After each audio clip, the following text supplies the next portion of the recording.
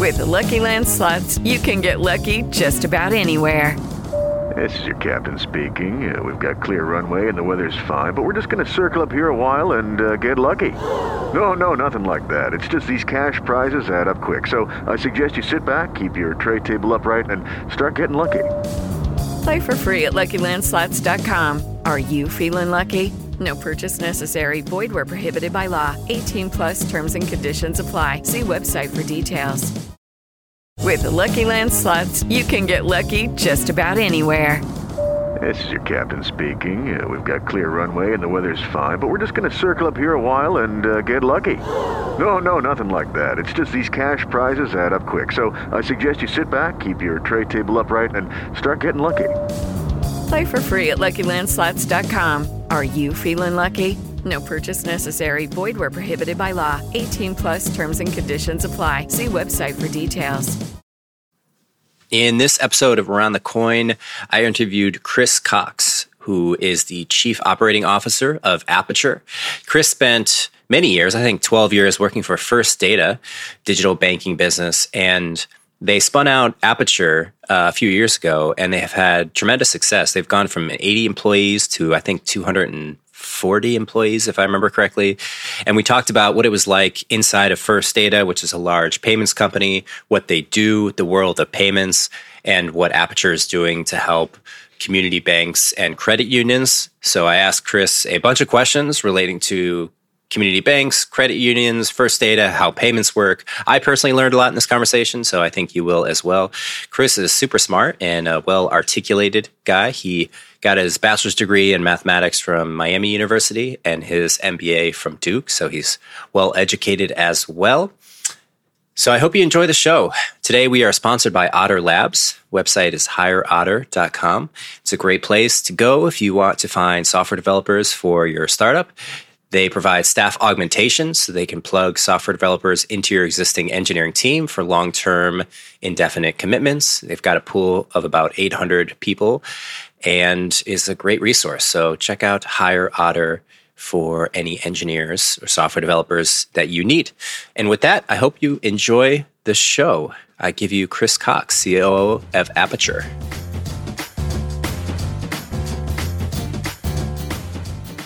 All right. We did it. We are officially live. Mr. Christopher Cox is COO of Apiture. I'm excited to dive in today. For myself and some listeners, you want to give a little background on yourself and what you guys are up to at Apiture? Happy to. Sure. Hi, Mike. Thanks for having me.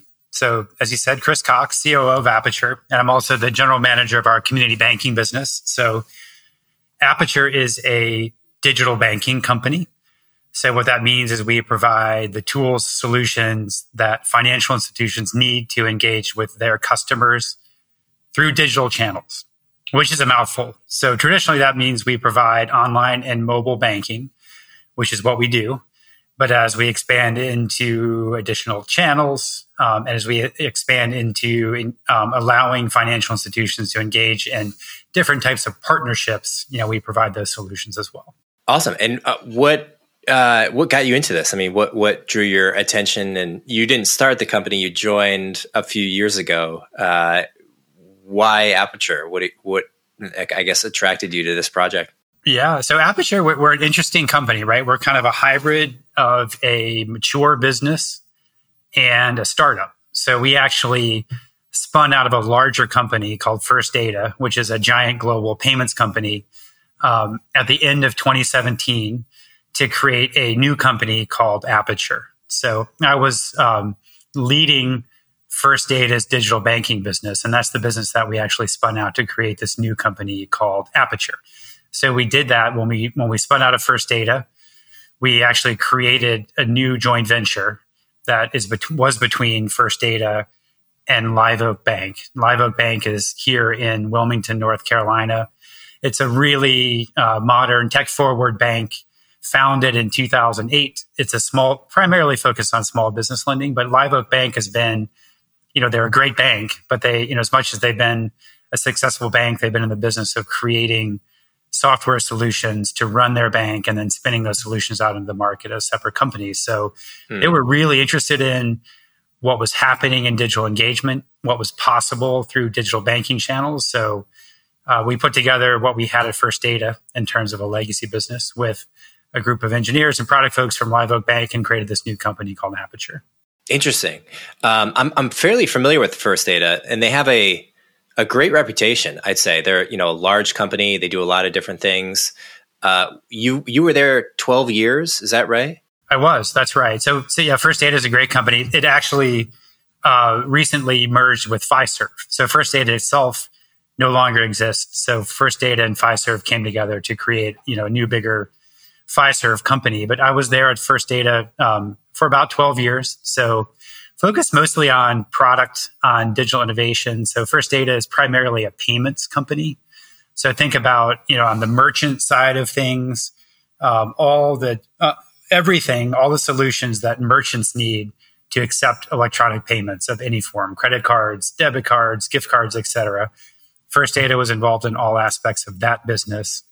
And then on the bank side, right, or the card issuing side, so everything a financial institution needs to do to issue payment products and have transactions processed, First Data was involved in all of those aspects of the payments value chain. So at First Data, I had some really interesting opportunities to work on, the early days of mobile payments, right? So we saw this convergence of smartphones and mobile technology with traditional retail payments, credit and debit cards. We had some ideas about how those two things might come together and what it might mean to First Data's business.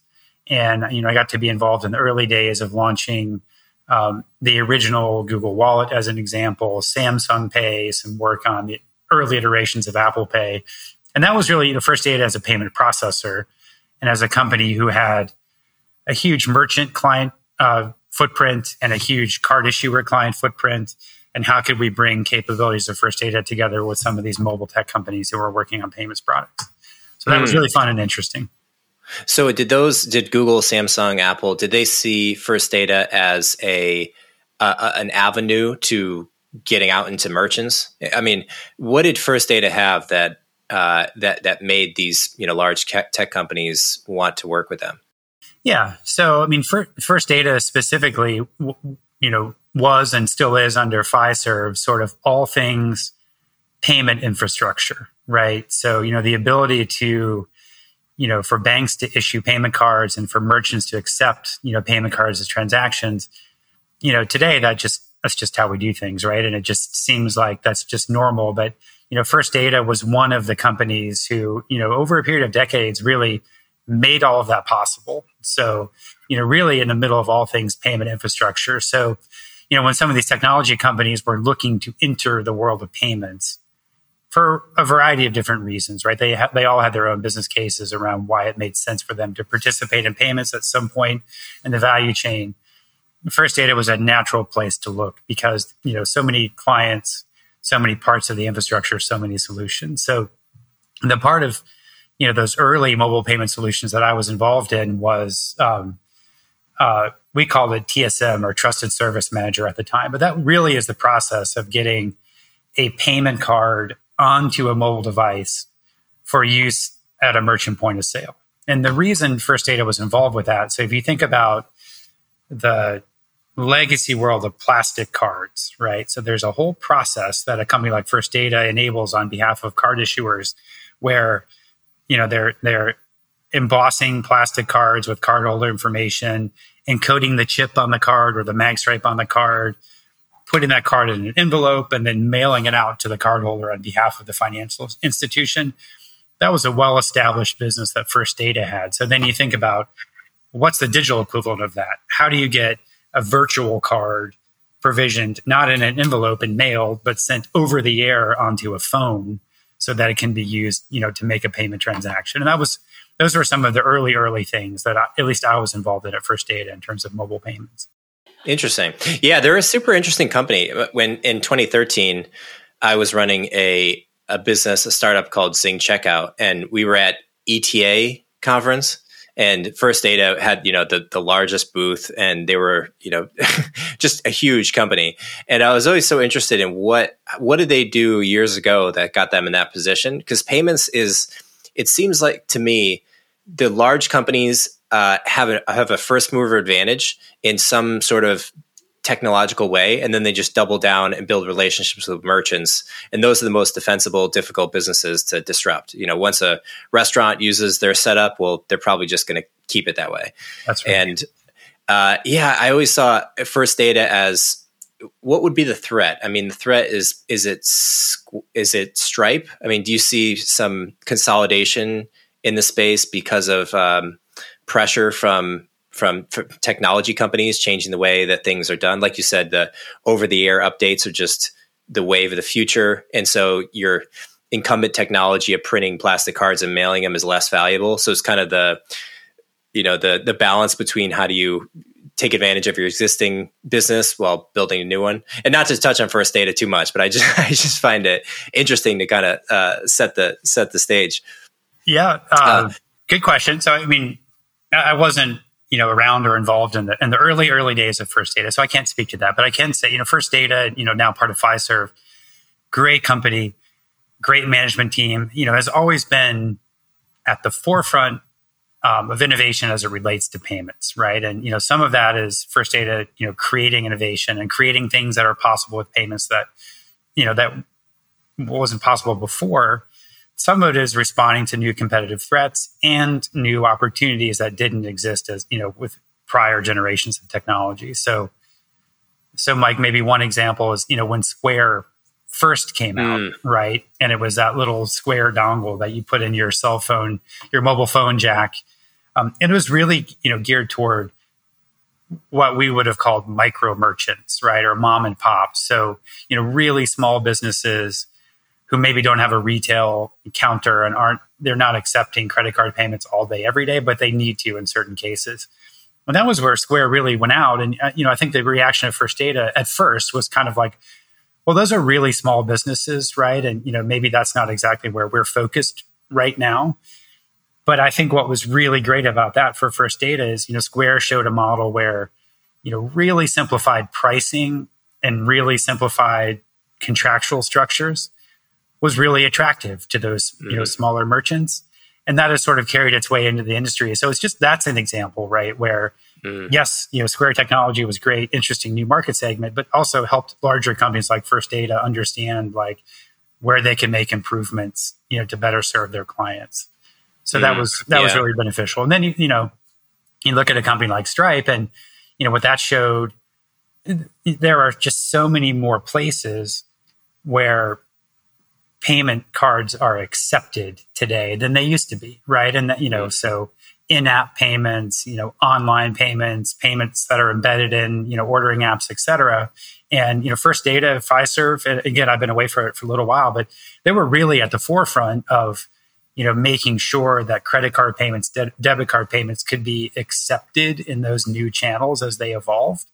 But companies like Stripe, they showed what was possible or what the potential was there. So. And then, so you're working inside this large company, First Data. How does the process go of spinning out a new entity? I mean, do you guys sit around a table and say, hey, we really should have like an R&D lab, and then you fund that, some people, investigate where there's opportunity, you launch something in the market, it goes well, and we're like, hey, we need someone to come run this. Chris, why don't you jump on the bandwagon and off you go? I mean, is that more or less what happens? Or how in your own words, how did the story kind of go down? Yeah, well, it probably happens, differently in all kinds of different situations. But in my case, First Data had acquired a digital banking startup back in the mid 2000s. It was a company called Funds Express in Austin, Texas. Great company. It was one of the first companies, when all businesses were going online, including banks, right? So the early days of online banking. Funds Express in Austin, Texas was one of the first companies who jumped into that void to create a new solution set for banks. So First Data, somewhere along the way, it's before I was involved, but I think it was around 2007, acquired this company, Funds Express in Austin, Texas.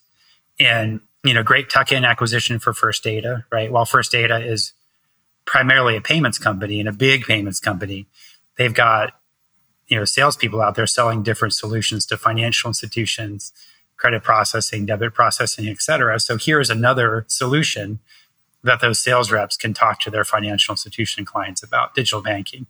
So that's why First Data acquired Funds Express. And then, underneath the First Data umbrella, First Data ran that business, for a while. And then at some point along the way, I think this was in 2016 or so, it's a small-ish, nice little business unit inside of First Data. And I had the opportunity to run that business unit, which was, a great opportunity for me. And, when we really looked at it from the client perspective, right? So were those digital banking clients of First Data getting what they needed in terms of innovation, investment in the platform, attention from the company in terms of building relationships and support and all of those sorts of things? And there were just opportunities for improvement, right? And this isn't because First Data was a bad company, but it was just because, here's this smallish little digital banking business unit inside of a giant payments company. First Data mostly focused on payments. And, what do we do with this small digital banking company? So we just looked at what is the best way to make sure that these clients of the First Data digital banking solution get what they need, especially and we can talk in a little bit, but especially as the market in digital banking is, evolving so rapidly.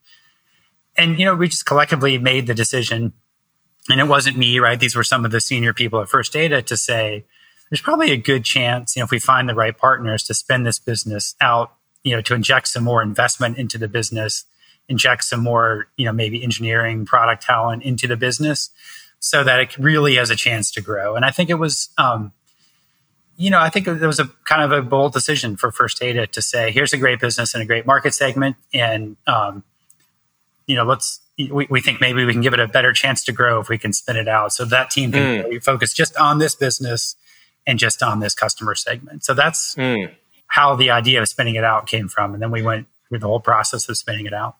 Yeah. I'm so curious about this. I want to ask you, when I think of startups in the early days, a lot of the decisions, you use as much data as you can, but oftentimes you don't have a ton of data. And so the decisions aren't massively consequential, or they may not be that expensive. Yeah. But in the case of First Data, you may be dealing in the tens of millions, hundreds of millions of dollars plus type of a decision.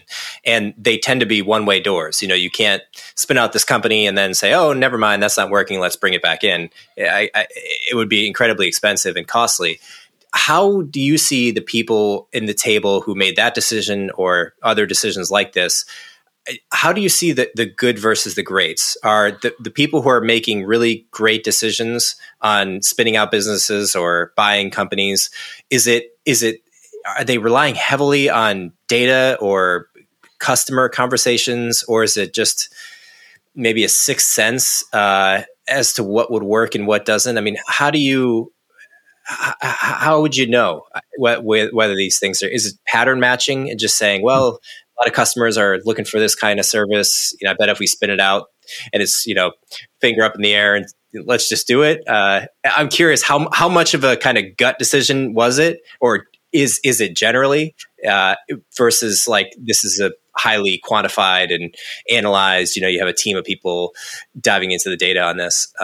So at least in the case of a company like First Data, right, who has, a really, seasoned, experienced leadership team, it's not a gut feel, right? So there was, very extensive business case that went into supporting the idea of we should spin this business out because we think it'll be on a different growth trajectory if we do it, right? So and it takes really strong executives at a company like First Data to make a decision like that. I mean, so they're weighing things like relative to the overall customer base of First Data, where does this solution set fit in relative to our overall investment portfolio. So when we're looking at the strategy of big First Data and looking at, where do we need to make investments to grow, really grow big First Data on behalf of the shareholder base, they're always making trade-off decisions. And it's, I guess it's a long way of saying it's not gut feel, right? And they don't even, I would describe, the business that we spun out as relatively small, at least in the context of big First Data. It's a big business, right? But in the context of First Data, it's relatively small. But even in that context, it's not just gut feel. So they really want to understand, the business case behind the idea of spinning it out. What's the strategy behind spinning it out? What will be the short-term, medium-term, long-term objectives when you spin it out? And therefore, how do we think about the financial forecast relative to executing on those objectives? And would you have put together like a PowerPoint deck and effectively, it's in a way, it's kind of like you're pitching investors. Is that how it felt? That's exactly. That's a really good way to say it. I got to work with really smart corporate strategy people at First Data, and really smart corporate dev people at First Data, who are the people who do M&A and these kinds of transactions.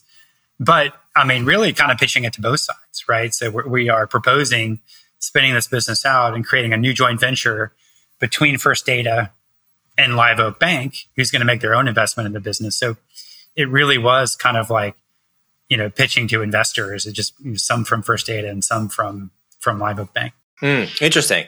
I dig it. Yeah. Thanks for diving down that rabbit hole. So you guys spun out in 2017. Is that right? That's right. End of 2017. And the initial structure was, it was not was it or was it not a new company when you spun it out? New as in separate from First Data. It's now an independent company as a consumer would recognize it. That's right. And so independent company. So legally a separate entity and new brand name, all of that. Mm-hmm, mm-hmm. And then, so you would own it. Executives would have a piece of the equity in the company. First Data, I'm sure, has a significant portion of the company, but it's structured independently, operating independently. You got it. That's right. So both Live Oak and First Data, were the primary equity owners of the company, and then our philosophy is every employee of Apiture should have some equity in the company to share in the growth potential of the company. So there was, a small percentage of equity that was allocated to employees of the new company. Awesome. And where are you guys in terms of employees or revenue or customers, or some way to indicate the traction that you've attained so far? Yeah. So we have about 250 employees today. We have right around 400 clients, and our clients are financial institutions. So that means either banks or credit unions. And then I won't go into details on the financials, but we're seeing some good revenue growth relative to where we spun the company out. Awesome. Yeah. So things seem to be going well. And the initial spin out was how many people did it start with in 2017? I think it was about. Don't quote me on this. I say as I'm on a podcast, but I think it was about. No one's listening. It was about 80 people. I think when we first. Yeah. Okay. Yeah. So that was. You think about that as software engineers, product people, managers from First Data, and then software engineers and product people from Live Oak Bank that we put together, and then almost immediately we're building an executive team. So we hired a CFO and some other people, and then.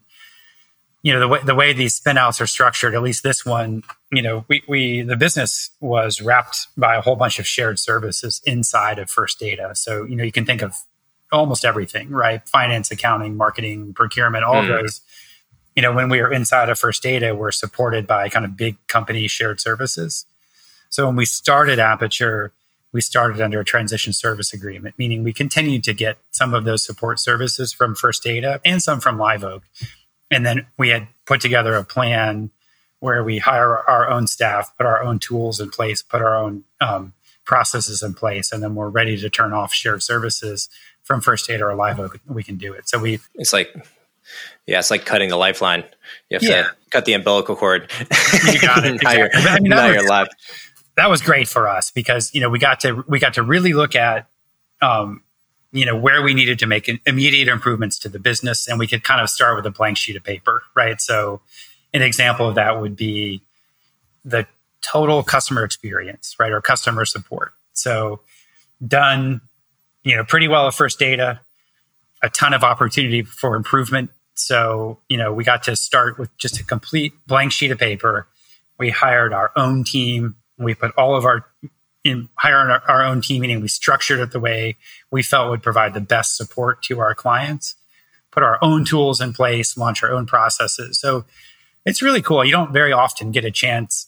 When I say we're an interesting hybrid of a mature business and a startup, you don't very often get a chance to say, let's just do this right, but you're doing it to, an existing client base and, tens of $millions of revenue. So that was fun to do. Yeah. Yeah. Super interesting, just from a conceptual standpoint, because you're very much like, a running business. 80 people is no joke. Yeah. But you're also like spinning out. It's kind of like starting a startup at 80 people. That's where right. you have to have a lot of the DNA from First Data, just culturally. Eventually, you start to spin off and build your own culture separate from them. But being part of them, I'm sure, is a huge influence. That's just interesting from like a case study standpoint. All the things that go well, the things that don't. Yeah. Yeah, you got it exactly. And a big part of our culture at Apiture came from Live Oak Bank also, right? So it was sort of emerging of those two cultures. But DNA from First Data, unlike maybe a pure startup, we came with, all kinds of regulatory compliance experience and know-how, information security experience and know-how, which we need, right? Because we are running banking infrastructure for banks and credit unions. So it was really nice for us to come with that sort of already baked into our DNA. Yeah. So tell me what the pitch is. So you have a bank on the phone. You're gonna, try to convince them to use Apiture. What's the pitch?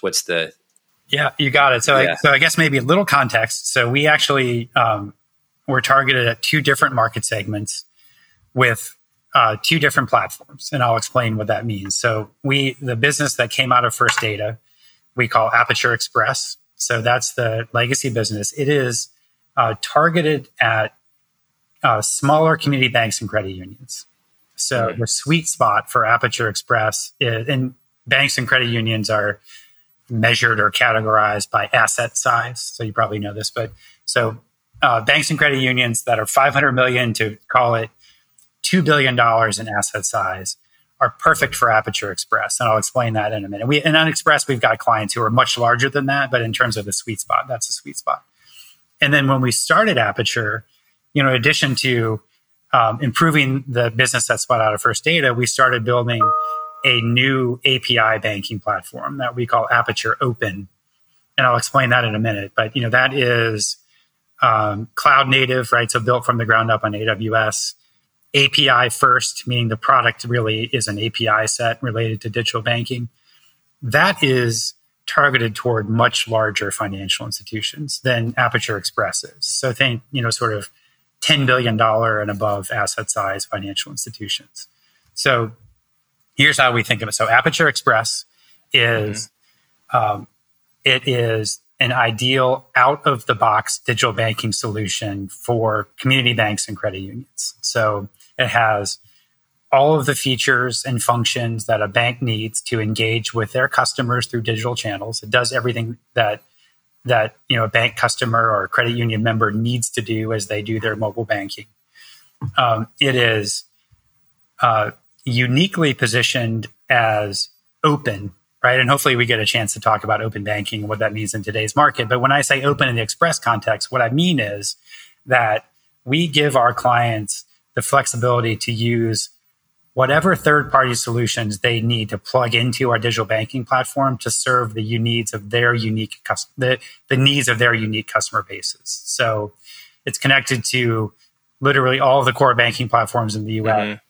We offer, the banks can choose which of the bill pay providers they want to use, and we have dozens and dozens of third-party integrations, on our Apiture Express platform. So that really allows the financial institutions to tailor their user experience using the best of what's out there in the market.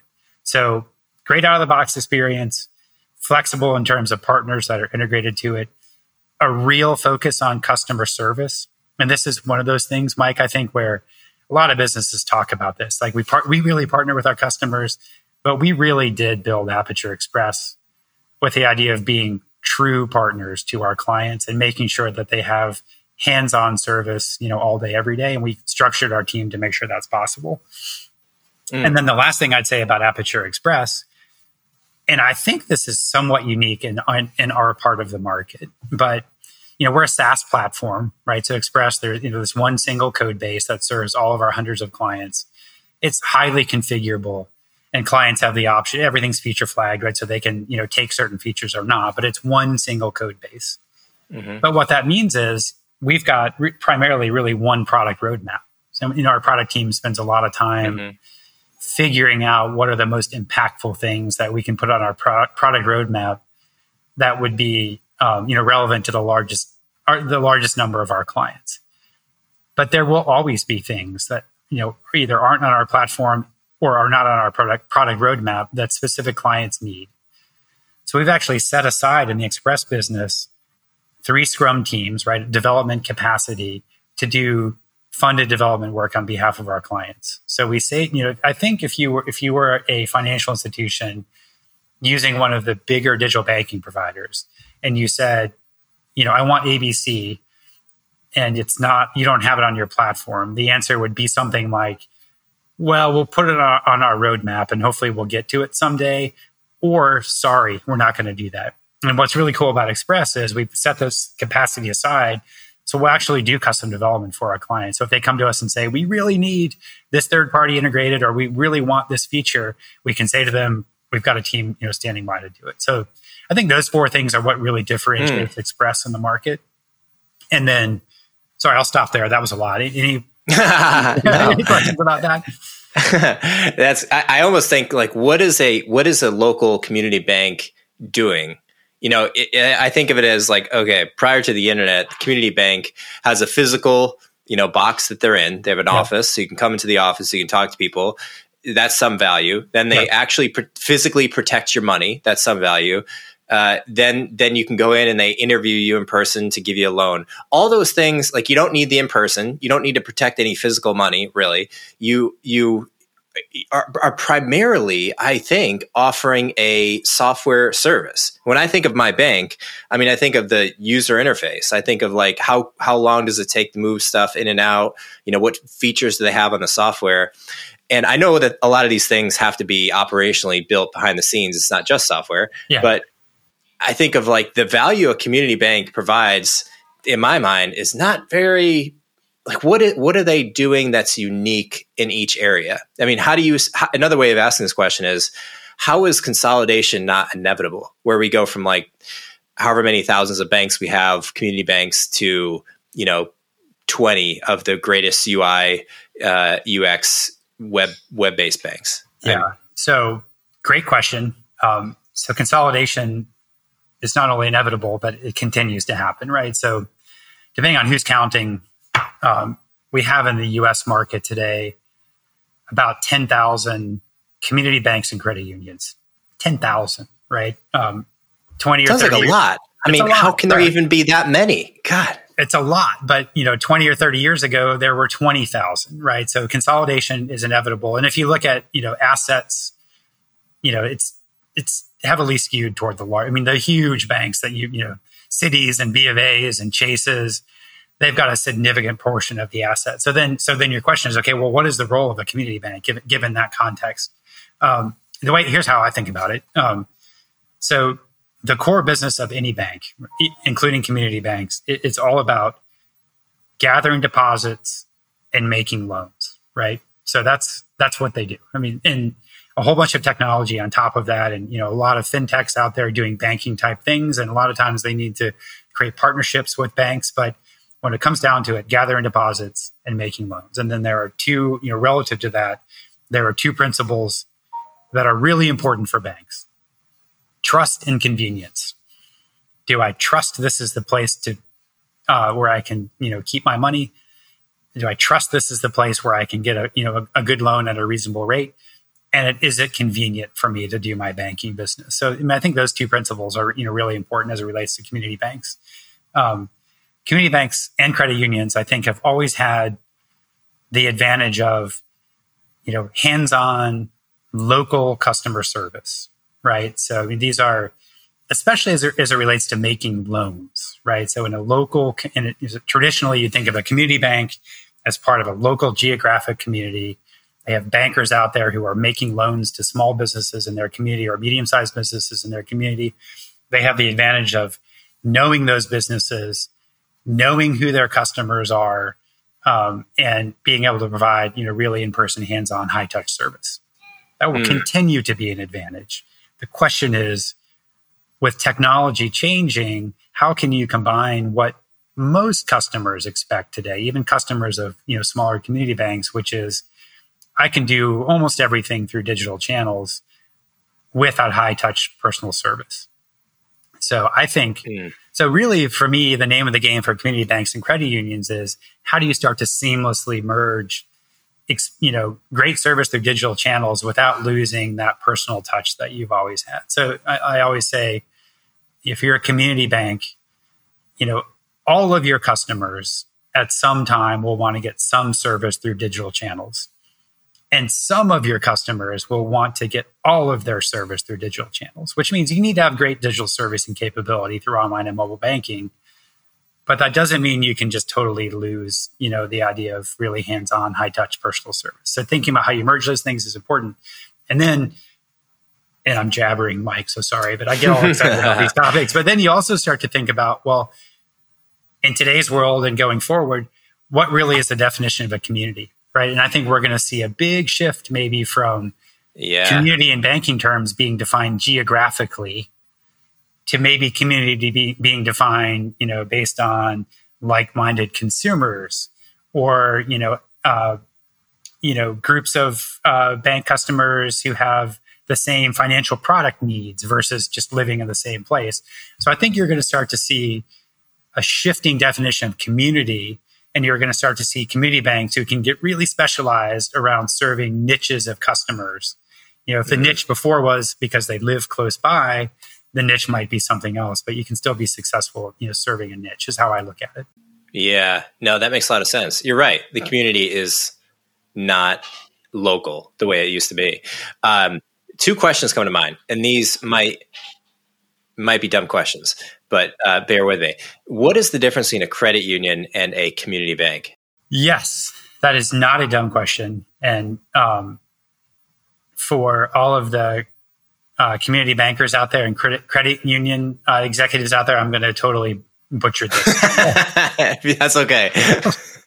Typically, you would think of a credit union as being more member-oriented. So not that banks are customer-oriented, but they're built. They were created out of communities of customers, and they call them members who participated in the same kind of activity. So a lot of you'll see, you might see like credit unions, affiliated with local utility organizations. So it's more of a membership feel. The community or credit unions are typically really focused on membership experience at the expense of maybe profit. They're typically more retail banking focused than business banking focused, although not always. And then a community bank you can think of as, more of a full service bank like you would think of, right? So they are for profit. They are serving retail customers and business banking customers. That's it. And like I said, I probably totally butchered that, but that's kind of philosophically. I'm with you. Yeah. They have largely different origins, and so they look different today. That's right. And there's probably different rules, regulations around them to some extent. Right. You got it. Can banks, is there any difference between, of the 10,000 banks that we have in this country, are there differences between how much a bank can loan out to how much they have to have in the bank? Do you know this? Like if I, maybe are they all the same, or is there, can they lend more than they have? And they can't. So again, they can't. Okay. They cannot. And again, I'm not an expert here, but I know. The basics of it at a very high level is your deposit base, right? Which means, the money that your customers are putting in their checking accounts and their savings accounts and their CDs has to be roughly equivalent to the amount of money the bank is loaning out. And there are ratios, right, that banks and bank regulators look at to make sure that, your loan book isn't too far off of your deposit base. So, in order to grow on the loan side, banks have to be collecting more deposits to sort of sustain that growth. Yeah, that makes sense. Yeah. I'd always wondered that. I think I heard one time that there was some ratio that they could lend out 9 times more than they had, but that was probably not right. It's probably something like that. Yeah. And for the bankers out there, again, I probably totally butchered that, but there's some equivalency between deposits on book and loans on book that they have to maintain. Yeah. Going back to your earlier point, on the community bank side, I'm thinking about because there are a lot of different communities out there. Yeah. There's so many different types of people that are interested in so many different things. And I'm trying to wrap my mind around whether the future of banking looks like a software product that I have one of 50 tabs open on my computer, and my bank is just one of those. And I just think of it as a software service that just holds my money and moves stuff around. Yeah. Or if it's more of a community, there's people I know that are tied to it. There's something about money and the holding of money and the me personally or the people that I know. Because when I think of community, I think of a network of people that all know each other, or many of them do. Yeah. And I'm trying to connect that concept to money and banking. And maybe the future is that there is no connection, but I don't know. I don't know if you have any thoughts on that.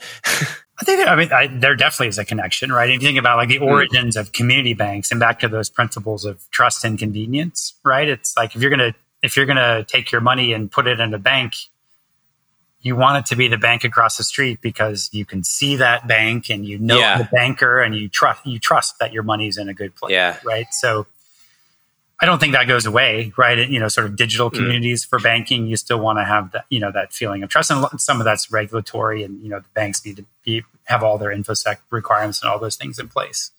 But when I think about, I'd be interested, Mike, what you think. So, but when I think, this idea is a bank going to be a bank, or is it going to be a software company? And maybe it's going to be, a merging of the two. But when I think about maybe the longer term future of banking, I think, of a really cool experience where you could think about your digital bank as your financial partner for life, and an entity, a technology entity, probably with real bankers behind it, that is ensuring that you are getting the very best financial outcomes with a minimal amount of effort.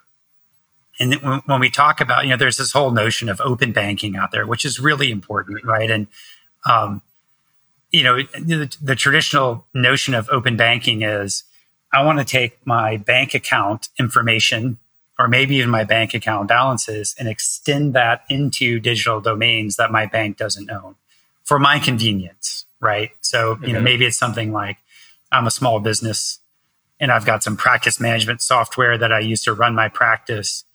Wouldn't it be convenient if, through APIs, if my bank accounts were extended into that practice software tool so that I can do it all in one place? That's part of open banking, right? Another part of open banking is, can we get the very best third-party solutions seamlessly integrated into a holistic user experience on the bank's digital domain, so that if I'm doing things like, paying my taxes or checking my inventory or whatever, can I do all that from my bank's digital domain? And it needs to go both ways, but I think that maybe is leading toward this future of just effortless, the best financial outcomes effortlessly. And you can think about a future where your bank, and again, back to those principles of trust and convenience, they're just doing things on your behalf, and they're pulling in information from all kinds of different entities that you do business with, or all kinds of information sources, to make sure that you're getting the very best financial outcome. So you can think, here's how I think about it. And this is maybe crazy, and it's maybe 20 years from now, but shoot. Yeah. You got your earpiece in, and you just say, hey bank, hey Mike's bank, how am I doing today? And the answer is, well, all your bills are paid. And, by the way, your credit card information was stolen, but we took care of it for you. We provisioned a new card to your mobile phone. And by the way, it looks like your investments aren't doing that great, so we automatically adjusted them for you. Things just happen, right? And if you can think about the bank having the technology and the technology supported business relationships to give you that holistic experience without you having to put any effort into it, and with you trusting the bank to give you the best outcomes, that's a really cool future. And I think that's maybe where open banking is leading. And there are going to be step functions along the way, right? There are things that community banks need to be doing now to get onto, a path that gets them to that kind of future. And there's something in the middle, and there's something, longer term. But I think that's a cool, maybe future for banks. And that creates a lot of room for a lot of different banks to develop different kinds of services. Yeah. Yeah. I think you're right. I think in my mind, the word banking is kind of dissolving. Like if I think of it conceptually, historically, it's a very simple process of storing money and then taking loans out. But now, I mean, when I think of banking, it's kind of amorphous. It really, to me, it's like, well, I have a business. And so I have to send invoices and collect invoices and pay clients and pay contractors. And I have my personal, brokerage account or my crypto holdings. And I have a wallet and my credit cards. And it's just everything's kind of, it's like, and then I have a checking account at USA and Fidelity account. And then there's a company that you can use to connect them all together and see where everything is. But they each serve different purposes, and the lending piece is like an app. It's like that's one portion of. I have a condo in LA, and I have a mortgage for that condo. So there's some bank that is giving me money to buy this condo, but it's still it's not a significant part of my life. It's like I don't even have a relationship with this bank. They were just the ones that my real estate agent found, and it's almost like it's so vast. Yeah. The number of things that I'm doing, because people's lives are more complex. And I think as the complexity of people's lives, there's so much pressure from the world, the startup founders building products that are, it's like I met a guy that was building an ETF tradable on NASDAQ for crypto. It's like, well, where's that going to sit? How does that fit into banking? Yeah. And then it's like, what about foreign exchange and all the ability to trade with people internationally and all these other instruments that come about?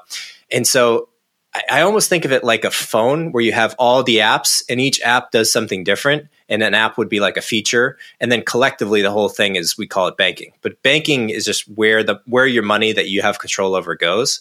And it's so much more complicated than it once was. I really like that. And you can think about the apps that are on the banking phone.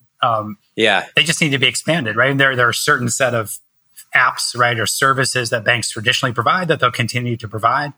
But it's really important for them to be able to pull in services from third parties to create that holistic user experience for you as a customer of the bank. Yeah. The one that I feel is like the Achilles heel for small banks, or maybe innovation generally, is the credit card. Because the credit card is, I use a bank, Novo. There's a few online web-based banks. Uh-huh. And it's great, but they don't do credit cards, and I don't think any of them do.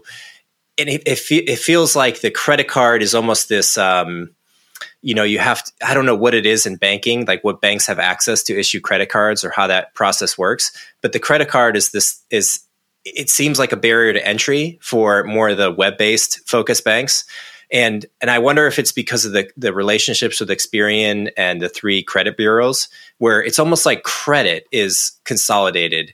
And I feel one major innovation that will break things open more is when we rethink how credit is assessed.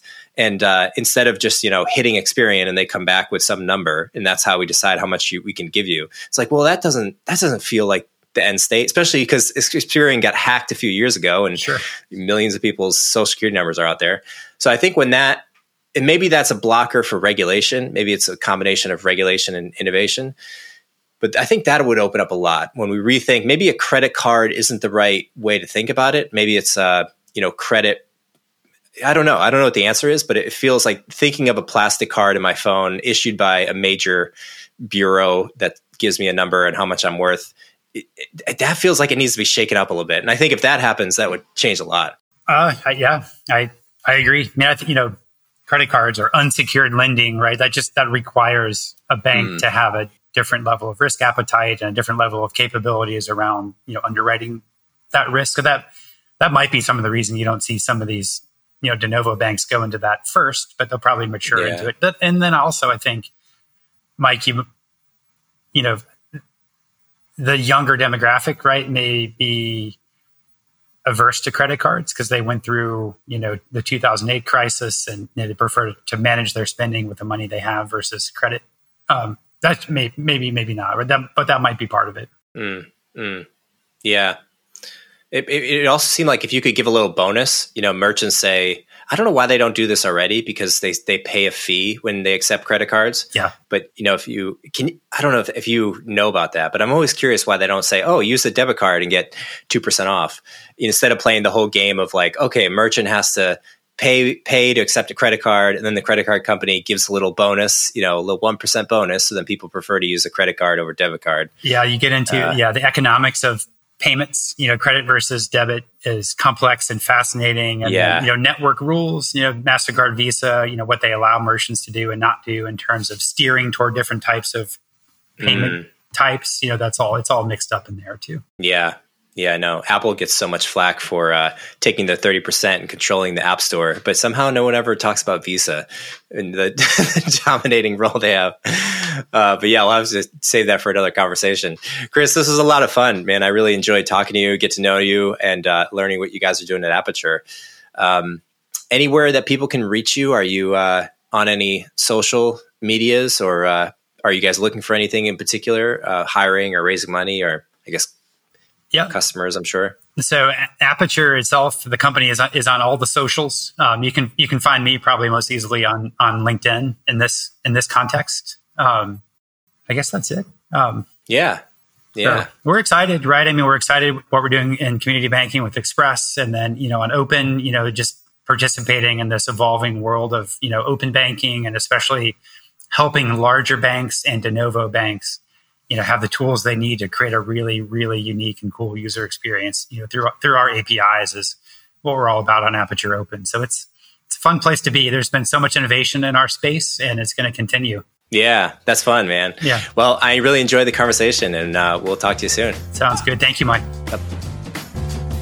Thank you for listening to Around the Coin. If you enjoyed the show today, consider giving us a quick review wherever you listen to podcasts. Tweet about it or text it to a friend. We really appreciate all the support in growing that we can. If you have any guests you'd like us to bring on or feedback for us, don't hesitate to reach out. We would love to hear from you. Mary redeemed a $50,000 cash prize playing Chumba Casino this year. I was only playing for fun, so winning this was a dream come true. Chumba Casino is America's #1 social casino experience. It's serious fun. With over 80 casino-style games to choose from, you too could win life-changing amounts of cash. Be like Mary. Log on to ChumbaCasino.com and give them a whirl. That's ChumbaCasino.com. No purchase necessary. Void where prohibited by law. 18+. Terms and conditions apply. See website for details. The voice in the preceding commercial was not the actual voice of a winner. Mary redeemed a $50,000 cash prize playing Chumba Casino this year. I was only playing for fun, so winning this was a dream come true. Chumba Casino is America's #1 social casino experience. It's serious fun. With over 80 casino-style games to choose from, you too could win life-changing amounts of cash. Be like Mary. Log on to ChumbaCasino.com and give them a whirl. That's ChumbaCasino.com. No purchase necessary. Void where prohibited by law. 18+. Terms and conditions apply. See website for details. The voice in the preceding commercial was not the actual voice of a winner.